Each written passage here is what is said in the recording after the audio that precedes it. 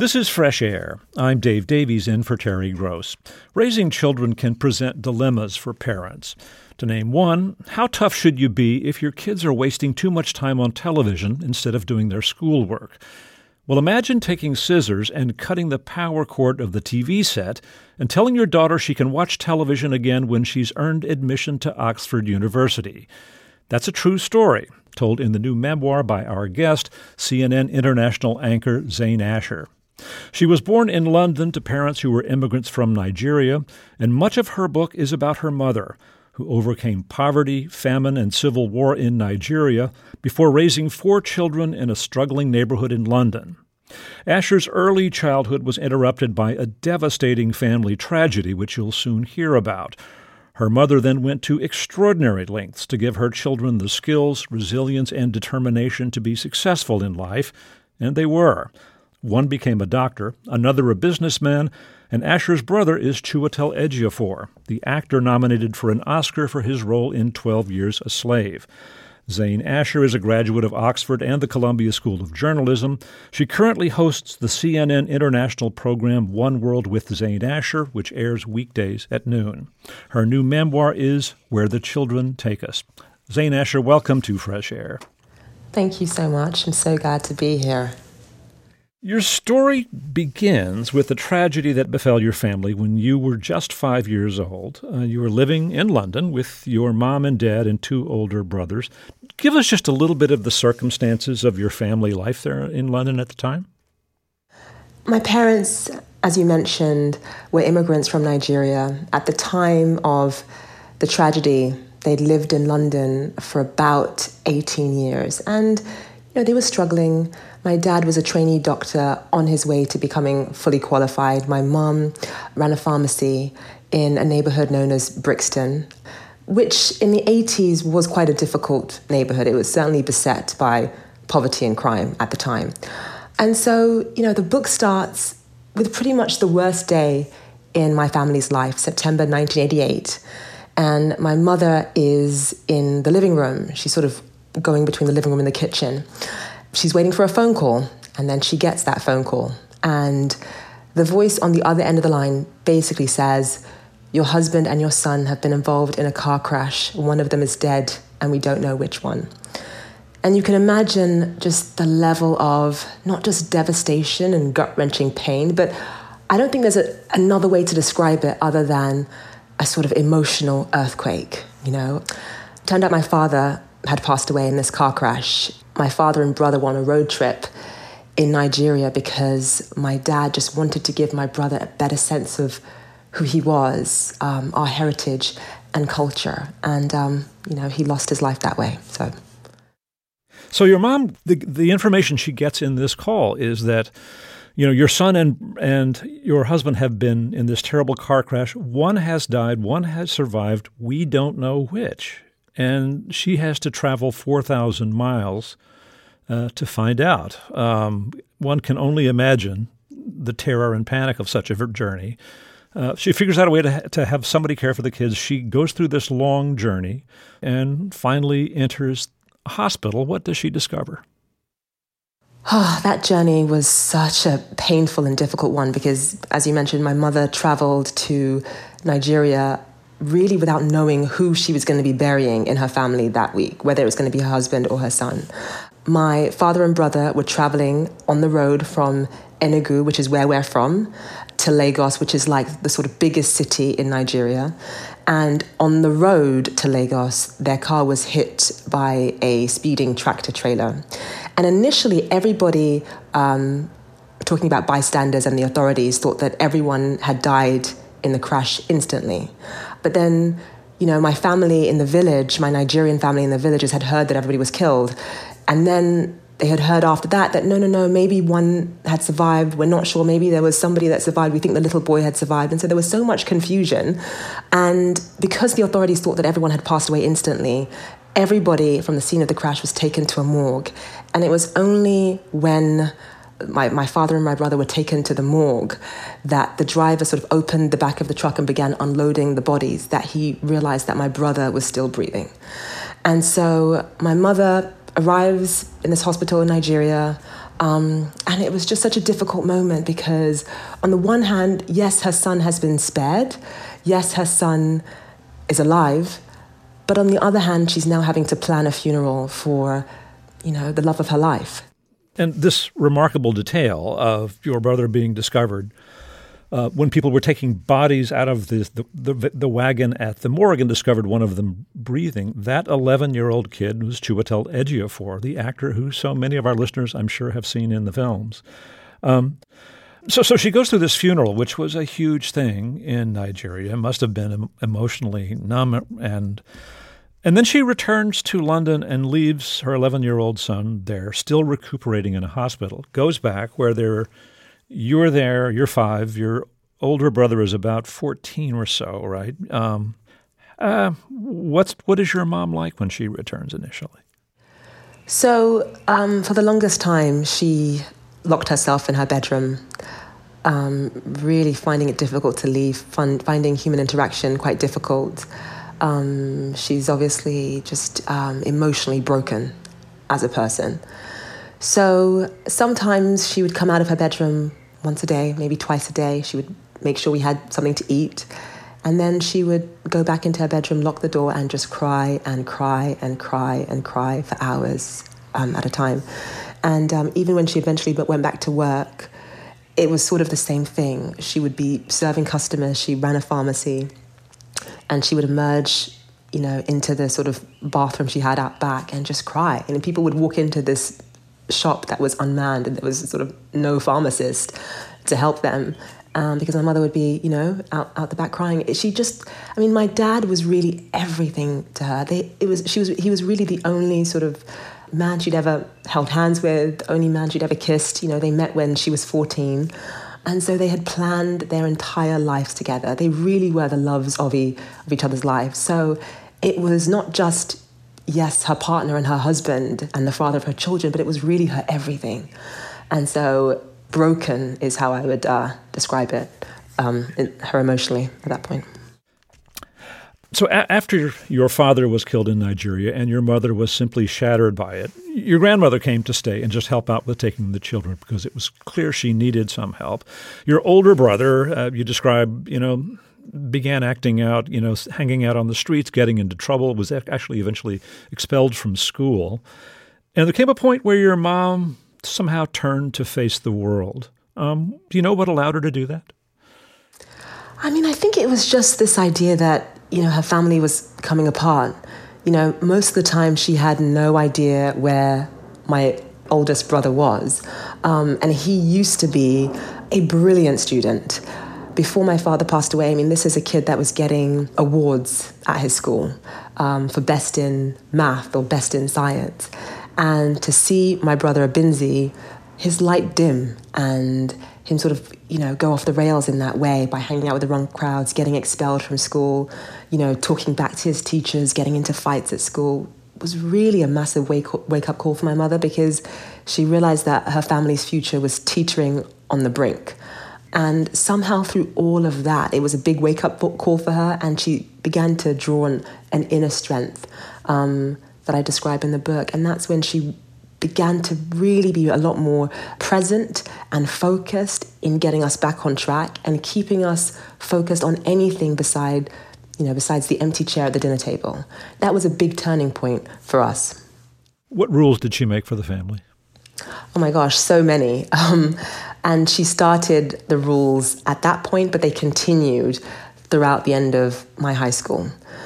The first rule was a family book club, because her main goal at that point was to keep Binzi on track. As I mentioned, he'd been expelled from school. It's your oldest brother, yeah. That's my oldest brother, and he was, hanging out with the wrong crowds, and, he was going off the rails. And so one of the first rules she instilled was a family book club. So that meant that my brothers, especially because they were older, I was only 5 going on 6 years old, my brothers especially would be assigned to read one book a week and discuss it around the dinner table. And the discussions would usually take place on Fridays. But it was so powerful for us because it just gave us something to focus on besides loss and besides pain, for example. And my mother was, a Nigerian, Black, obviously, immigrant woman, single mother now, a widow, raising 3 Black children in a neighborhood that had a lot of problems. And so she really needed to roll up her sleeves, she felt, to keep us on track and to keep us focused. Yeah, one of the things I love about this part of the story is you say that, while she was an educated person in Nigeria, she didn't have a lot of background in literature. So she starts going to the library and just asking the librarian, what are some classics that we should all read? And taking this on herself so that she is prepared to participate, in addition, of course, to holding on to a full-time job and making sure everyone is fed, and she's pregnant with your soon-to-arrive sister. It's pretty remarkable. You and your siblings were going to school in classes that were overwhelmingly white. What was your experience like? Did you feel picked on? Did you feel accepted? Well, I would say that it was a mixed bag. So in terms of some of the things that my mother did for me when it came to our education, she at one point asked my teachers for the school syllabus for the entire year, so she could figure out what I was going to be learning in school in, say, a month or 2, for example, and she would teach it to me at home beforehand, so that by the time I learned it in school, I already knew it. And that was genius because it had several effects on my this was in elementary school, but my elementary school experience, because it meant that my teachers thought I was much smarter than I actually was, because everything that we learned in class, I already knew it because my mother was teaching me in advance at home. But it also meant that my teachers would use me as a role model of sorts for the other children. So in one way, being one of the only Black girls in my school, because I was shining academically, I did feel accepted. However, there were lots of other experiences that I had that were quite difficult when it came to race. You've got to remember, this is sort of the early 1990s in England, before people were, politically correct. When my parents first arrived in England, there was the whole this is in the 70s, the sort of Keep England White movement. And we were far removed from that because we're in the 1990s, but that still meant that there were issues when it came to racism for my siblings and I. And so that meant it was difficult to find acceptance among peers. Chiwetel it was a mixed situation because at times he didn't feel accepted, but because he always, from the age of 13, really thrived as an actor and was the sort of shining star at school as an actor, it meant at times there was acceptance. So it oscillated quite a bit for us. Yeah. This story of your mom asking for the syllabus of your elementary school work and then teaching it to you ahead of time. I mean, you described this as being a time when you weren't happy at school, you weren't doing particularly well in school, and it completely turned things around. So it really worked. And I'm just imagining your mom doing this. I mean, she's working all day, running the family pharmacy by herself, on her feet 10 hours a day. She got to cook dinner, and then she's got to learn this stuff herself, the multiplication tables and the grammar or whatever you're learning, and then go over it with you. It's, hard to imagine the stamina that she summoned to do that. Yeah, she would come back, she would look at my school syllabus, figure out, yes, you're going to be learning the times tables, let's say next month or in 2 months. And times table by times table, she would sit and teach me beforehand. And I remember the times table experience was such a powerful one for me because it was the first thing that I remember her teaching me. And I remember going to school, and while everybody, was just learning their 2 times table or their 3 times table, I already knew my 12 off by heart. And it was just such a simple thing to do, to teach your child in advance of what they're learning in school.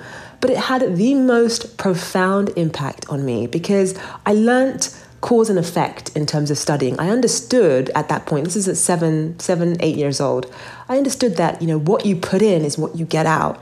And seeing the teachers sort of treat me differently, seeing myself sort of given gold stars and various other scholastic awards, just had this amazing impact on my self-confidence, and it really fueled my desire and my drive to come home, roll up my sleeves, and study even more. In addition to all the other things your mom had to worry about, there was crime. I mean, this was a neighborhood where, there were crimes. Was she directly affected? Yes. So my mum, as I mentioned, ran a pharmacy, and it was in a difficult neighborhood. She was robbed at the pharmacy multiple times. And obviously I'm young at the time, so she's not going to come home and tell me that she was robbed at knife point when I'm sort of 7 or 8 years old. But what's remarkable is that, yes, she did share these stories years later with me. But what's remarkable is that even on those days, even after going to the pharmacy, being robbed at knife point, she would still come back with me and she would still study. You know, she would still study. And it's bringing tears to my eyes thinking about it, because the sorts of things that she had to contend with and do battle with, and the resilience that she displayed despite all of that is remarkable. It's astounding, actually. Now, your brother Chiwetel, who was the 11-year-old who survived the accident in Nigeria that killed your father, eventually comes back and just showed an incredible talent for acting and takes up studying Shakespeare, writes passages from Shakespeare all over his walls. And I gather your mom, while she truly believed in hard work and academic discipline, was more interested in things, I guess, like law and science than in the arts. But there comes a point at which suddenly she gets it and realizes what a special thing this is. You want to share that with us? There was one moment where one of Chiwetel's teachers persuaded her to watch him in an upcoming school play. I think it was for Measure. She watched, didn't really understand what was going on. She'd never really been to a Shakespeare play before in her life, but she sat there. And at the very end, Chiwetel came on, after the curtain call and, was bowing to the audience. And she saw the applause, the level of applause in the auditorium, in this all-white, auditorium in South London, to see people giving her son a standing ovation for nothing more than, in her mind, acting in a play. She realized there was something special going on there, and that she just sort of felt it was her duty to nurture that as much as she could. And she did, because of the pride and the joy. I mentioned in the book that Nigerians love the idea of representing our culture well in other sort of environments. That's sort of a big deal for Nigerians. And so seeing my brother sort of honored in this way and given that kind of acclaim was a big deal for her. And so she came back home and she bought herself her first copy of a Shakespeare play. And she read Measure for Measure. I don't know if she understood what she was reading, but she went through the text slowly, sort of trying to relive, her son's moment on that stage, but also trying to find her own ways to sort of encourage him and push him to be better. It's quite remarkable that she would teach herself Shakespeare in this way after seeing my brother perform. Let's talk a bit about your mom's background in Nigeria. She and your dad met as teenagers. She was 14, he was 16. They didn't live in the same town, but were totally smitten with each other. But they met in 1965, just a few years after the country became independent from Great Britain, as ethnic conflict was brewing, which would lead to a bloody civil war. You want to just briefly explain what happened in that conflict? The Biafra War in Nigeria was one of the most brutal civil wars in history. I mean, it only lasted, I say only, but, it was 2.5 years, but it really was the stuff of nightmares. It was a dreadful time to come of age, and that is when my mother was a teenager. She was sort of gearing up towards the end of high school, sort of 15, 16 years old, as war was brewing. And it was because my tribe, which happened to be in the eastern part of the country, was trying to secede from Nigeria and form their own independent country. And so it meant that more people died from starvation during that time, because hunger was used as a weapon of war, than bullets and bombs. But the bombs were relentless nonetheless. So it was a really difficult time. My parents actually didn't see each other for a long time because they were just scrambling to find shelter in different towns, sometimes behind enemy lines, sometimes not. But they were separated for a long time after their romance actually began and was starting to blossom. And then they found each other towards the end of the war. And so it's a beautiful story, and it was just so hopeful, because despite sort of all the challenges with losing someone and not sort of being able to track down someone in the middle of a civil war, my dad tracked her down and found her towards the end of the war. And then they moved to Europe to start a life together. So, yeah, their love story really survived all of that. We're going to take another break here. Let me reintroduce you. We are speaking with Zain Asher. She's an anchor for CNN International. She hosts the program One World with Zain Asher, which airs weekdays at noon. Her new memoir is Where the Children Take Us. We'll continue our conversation after this short break. I'm Dave Davies, and this is Fresh Air. This is Fresh Air. I'm Dave Davies in for Terry Gross. We're speaking with CNN International anchor Zain Asher about her new memoir, which tells the story of her mother, an immigrant from Nigeria who survived poverty, famine, and civil war before coming to England. She lost her husband in a traffic accident when Zain was 5 and managed to raise 4 children herself in a crime-ridden London neighborhood. She was tough at times, but all 4 children got good educations and did well. Asher's brother is the actor Chiwetel Ejiofor. She hosts the program One World with Zain Asher, which airs weekdays at noon. Her new memoir is Where the Children Take Us. When you were 9 years old, living in London with your mom and your 3 siblings, this is remarkable. Your mom comes to you and says she's going to send you home for training. What did she mean? Yeah, so in Nigerian culture, if you are Nigerian and you are raising your children in the West, so typically in either England or the United States, at some point, usually before the end of high school, it is discussed and often acted upon that your children will be sent back to Nigeria to live with extended relatives for a brief period of time. Now, that brief period of time would be without you, without the parents. It would be usually with extended relatives. And it could last anywhere from 1 year to 5 years. But the idea behind it is that Nigerian parents want their kids to spend some time in Nigeria, back home, even if they're born and raised in England or the US, because the Nigerian sort of values include discipline, hard work, resilience, respect for elders, and they really want to find a way to inculcate that, especially during a time in a child's life when they are still, quote unquote, malleable. So not really towards the end of high school because, their ways are set by then, but usually by the age of 9, 10, 11, 12. So you go there, and you mentioned that you didn't do a lot of cooking in London because your mom wanted you to focus on school. So now you got to help with kitchen duty. Describe the kitchen and maybe one of your first meals that you helped with. Yeah. Okay. Yes. So I arrived, and my grandparents obviously didn't have much money, and so we were in a neighborhood called Abakpa Nike, which is one of the poorest parts of Enugu. To the point where when I meet a Nigerian today and I say that, I lived in Abakpa Nike for 2 years, they are so shocked and they're like, oh my God, you're from there? Because that part of the city was really poor. And so, a lot of times in Nigerian culture, especially with, one of our cousins who was from the village, some people did catch their own food.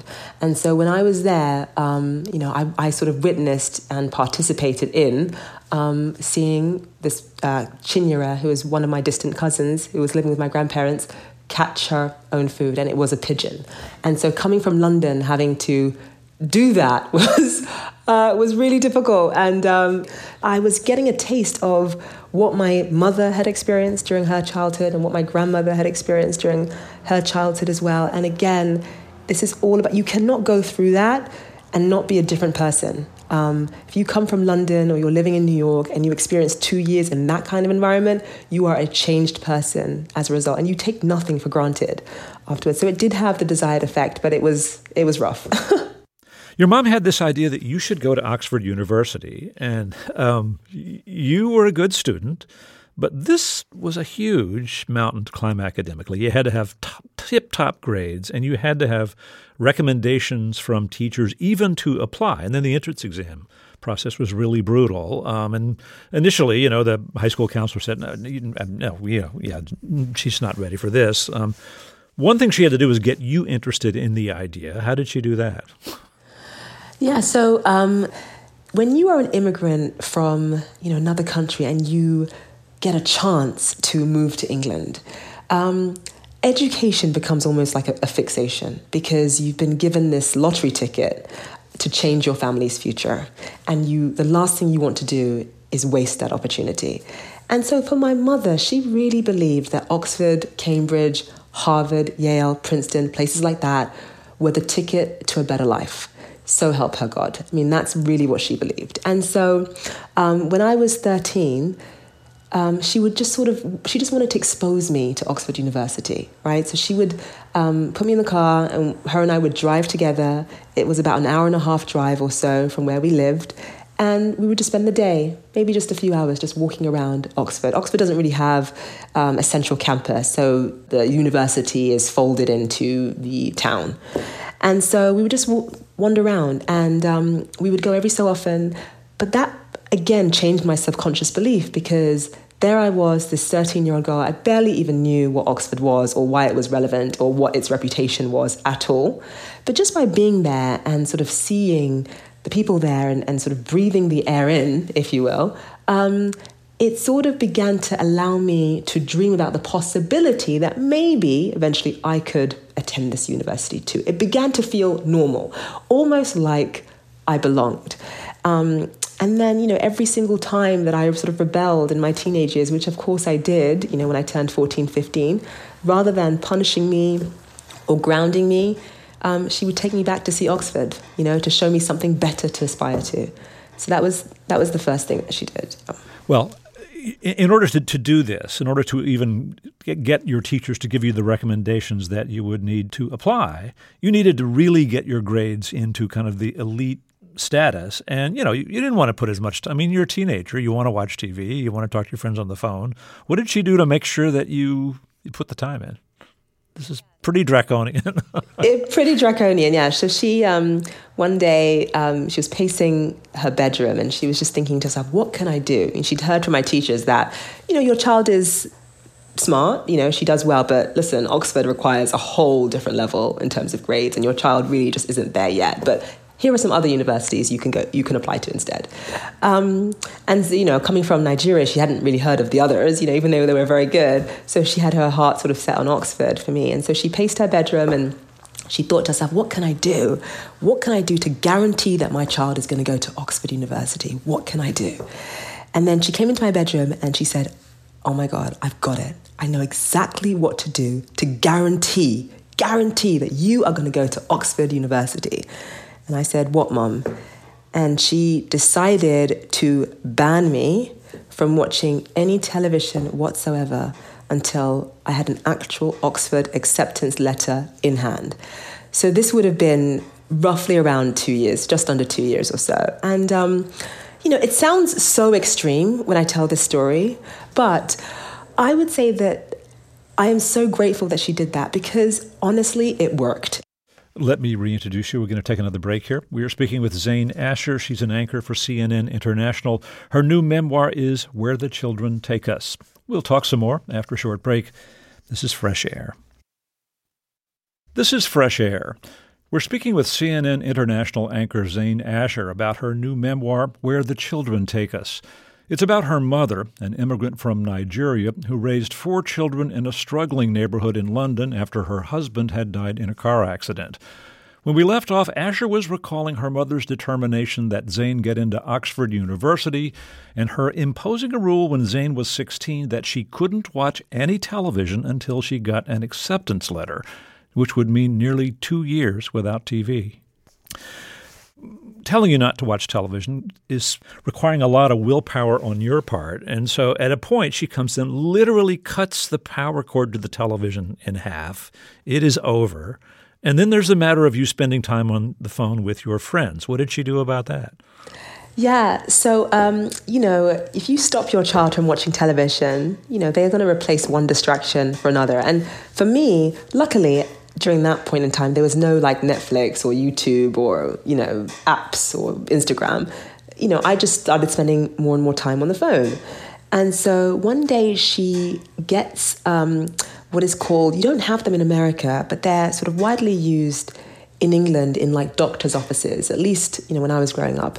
They're residential payphones. And what they look like is a normal tiny little phone, but it has a slot for coins on one side. And so she brought home a payphone. And if I wanted to talk to my friends or anyone, I would have to pay 20 pence a minute. And that meant that I didn't talk on the phone very much. I mean, if I did, it had to be an emergency. And I didn't really have television. And so I had nothing else to do but study. That is how I got into Oxford. Well, it's remarkable. And you describe how actually, as you adapted to it, a group of friends came to appreciate you would come and study together. You had this kind of almost cult of studying in your house. And in the end, right, I mean, the grades shot up and the teachers gave you the recommendations you need. And then you went to and the exam to get in, which you describe in the book, were just incredibly tough and stressful and brutal. And I love the fact that in the end, you wait, and then the letter comes.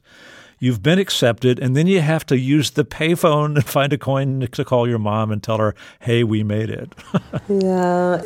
That day that I got that acceptance letter, I was so nervous because I'd put in, 2 years of my life and focused on really nothing else but studying. And, a lot of people from my background see a place like Oxford, Cambridge, Harvard, Yale, and they just don't even bother to apply because they just think that place is not for me. Even if they have the grades, they don't even think they can actually get in.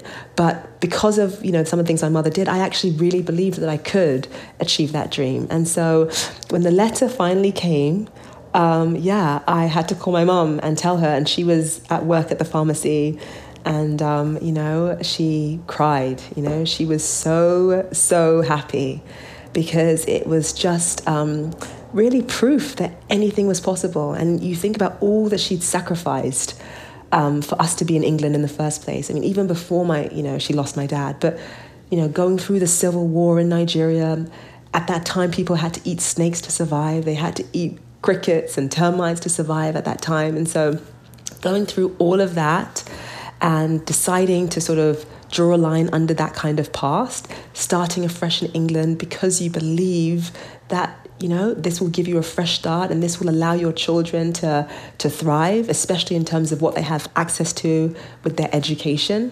And seeing all of that manifest in this one letter from Oxford University saying, we are pleased to welcome you to, that was just a beautiful moment for our family.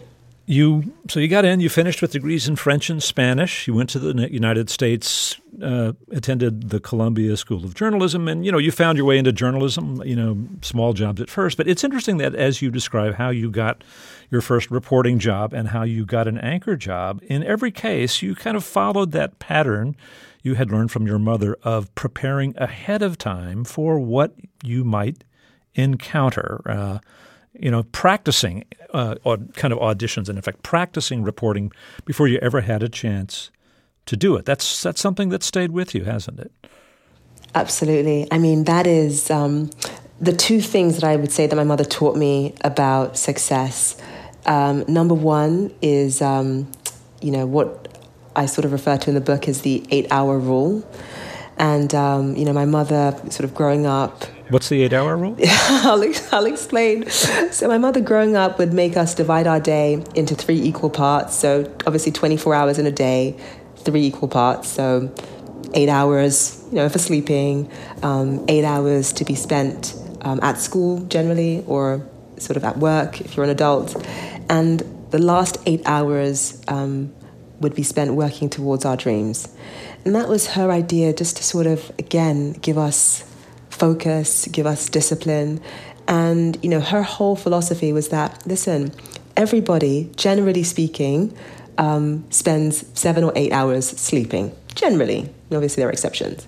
And everybody, generally, if they're lucky enough to have just one job, will spend roughly 8, maybe 9 hours working a day. So the only thing that differentiates you from the next person is how you spend the last 8 hours of your day. And so when it came to, becoming an adult and sort of exploring the working world in the United States, that was something I really remembered, like understanding the importance of accounting for my time. I have to say that, when I was young and single, before I had children, I could really focus on the last 8 hours of my day and using it to prepare in advance. But obviously having kids changes that, because the last 8 hours of your day are not yours anymore. Right. You know where that's going. Yeah. Yes. A lot of people would say, yeah, you do need fun too, don't you? Do you have fun? Yes, now I do have fun. But I would say that, no, my childhood didn't have, if I'm honest, that much quote-unquote fun in the traditional sense. But, what my childhood did for me is it wasn't the easiest childhood, but it prepared me for real life, and that I'm grateful for. I think that, I could have had a very different childhood or a very different life now had my mother not been as strict, had my mother been a bit more relaxed. And I would take the childhood that I got every single time. The name of the book is Where the Children Take Us. And I was reading it and I was thinking, this is really where my mother took me, or where our mothers take us. But it does come from a moment in the book. Do you want to share that with us? Yes. So my mother obviously had a difficult time fitting in England and feeling like she was actually welcome and belonged, especially as a foreign immigrant coming in the 1970s. And so she felt quite lonely. I mean, especially also after my father passed away, that loneliness grew louder. And so, it would have been about 9 years ago. My brother was actually awarded an OBE by the Queen. And that's an award that the Queen gives every year to honor those who have made a difference in a particular chosen field. And, we went to Buckingham Palace, and my mum was there when sort of Prince Charles, she watched from the front row as Prince Charles pinned this golden sort of medal on my brother's lapel. And, they stood and they spoke for several moments. And it was just like a really proud moment, because my mother, after not fitting in British society for so long, to be able to go to Buckingham Palace and watch as your son is awarded this medal by the royal family is quite an astounding moment. And she decided that she was going to wear something that was very Nigerian, to show the world that, I'm a proud, strong Nigerian woman. She wore a Nigerian outfit to the ceremony. And afterwards, her and my brother were sort of linking arms, and she was, wiping away the tears that were streaming down her face. And she turned back to the palace, looking at the Queen's residence, and then turned to us and said, "You never know where your children will take you." And that is where the title of the book comes from. Well, Zain Asher, thank you so much for speaking with us. Thank you so much. Zain Asher is an anchor for CNN International. She hosts the program One World with Zain Asher, which airs weekdays at noon. Her new memoir is Where the Children Take Us. Coming up, Maureen Corrigan reviews Tasha, novelist Brian Morris's memoir about his mother, which Maureen says is a pleasure to read. This is Fresh Air. This is Fresh Air.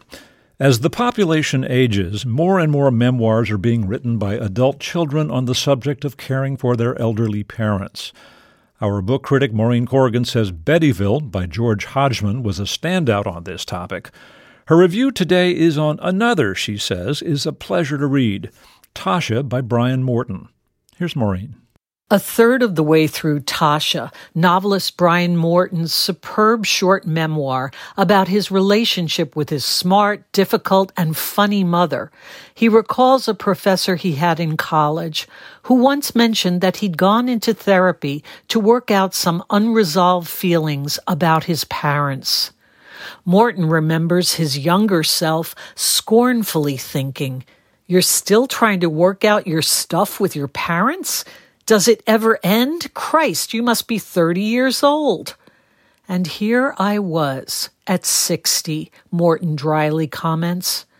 No, it never ends.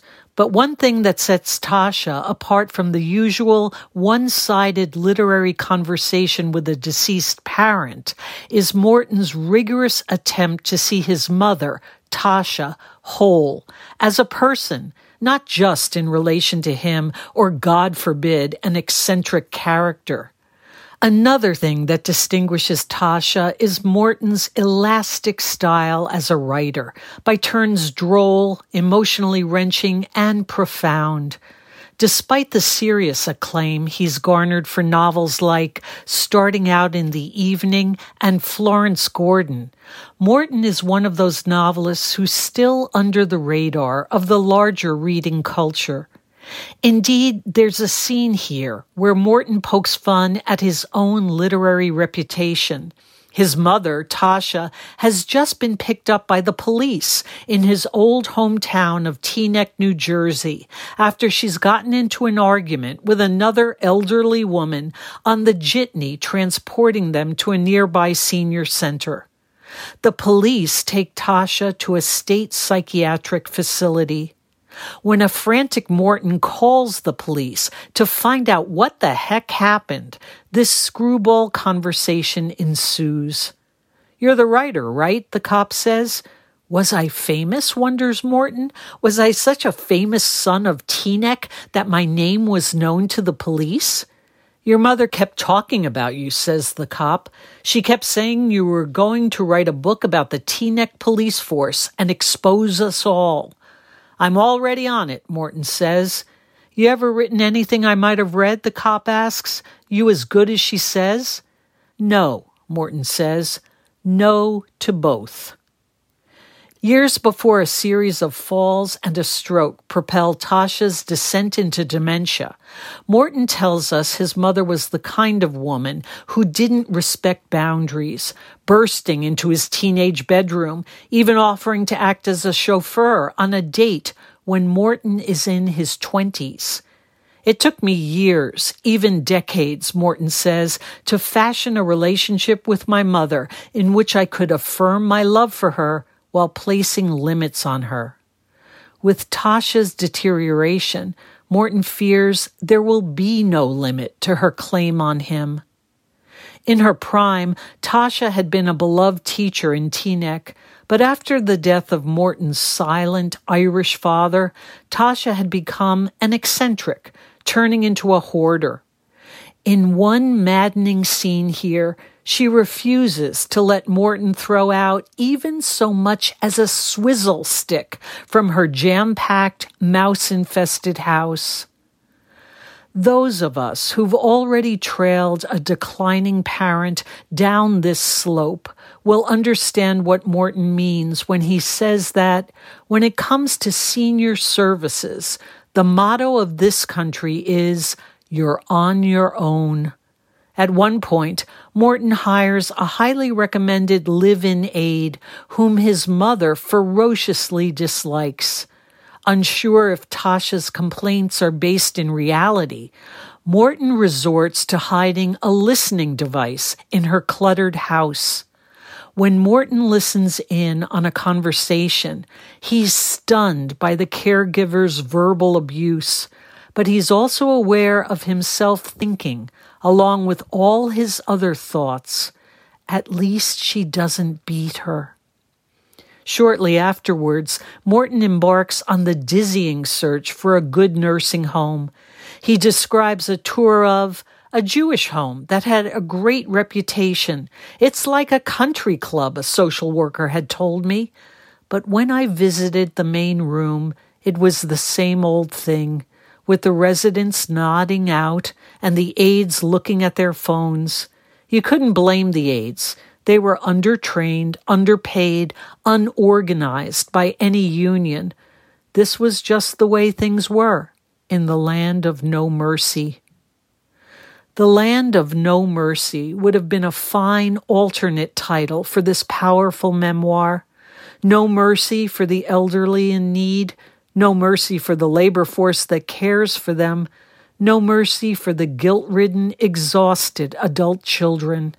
It's a wonder that with themes this heavy, Tasha is such a pleasure to read, oscillating between past and present, horror and hilarity, the big social picture, and one son's ongoing attempt to work out some stuff with his mother.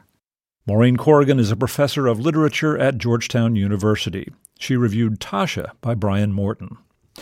On tomorrow's show, we speak with Jessi Klein, former head writer of the Comedy Central series Inside Amy Schumer.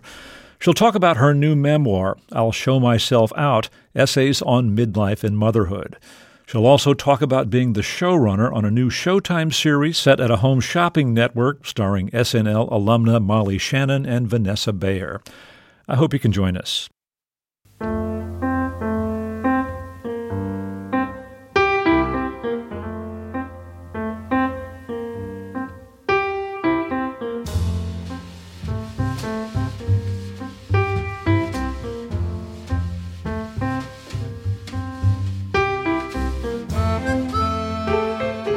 Fresh Air's executive producer is Danny Miller.